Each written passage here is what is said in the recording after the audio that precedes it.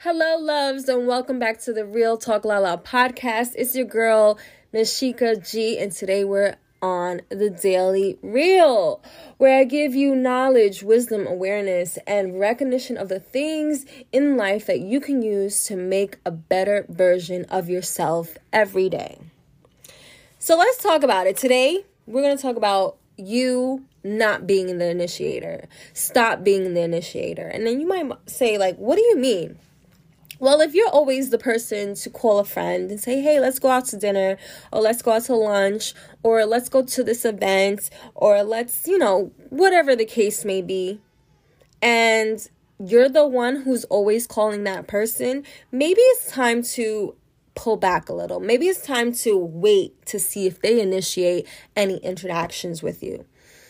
Because if they don't call you to see how you're doing, check up on you, or invite you places, lunch, dinner, whatever the case may be, then that goes to show you that energy you have been putting into that person is wasted energy. And we're in a season where energy needs to be matched. We're not wasting energy on things that do not serve us, people that do not reciprocate, and this is a time, it's the beginning of the year, it's time to end all that. So if you pull back and this person does not initiate any interaction with you, it goes to show you that that energy has been wasted and you need to stop wasting any more energy on that person. It's that simple. Don't let them take it personally. It's for you. You cannot keep giving to something that is not serving you. So make sure any interactions that you make this year is reciprocated, is matched, and is fulfilling you as well as you're giving and receiving.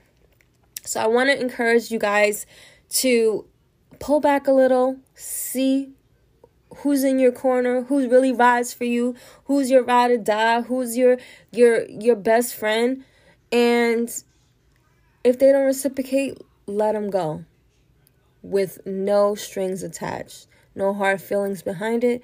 This is a you season. 2022 is a you season. We're in the beginning. We need to set the standards, the boundaries. Let's go. Thank you for listening to the Real Talk Lala podcast. This is your Daily Real with Nashika G. And until the next episode, be bold, be brave, and be a beast at what you do. Bye.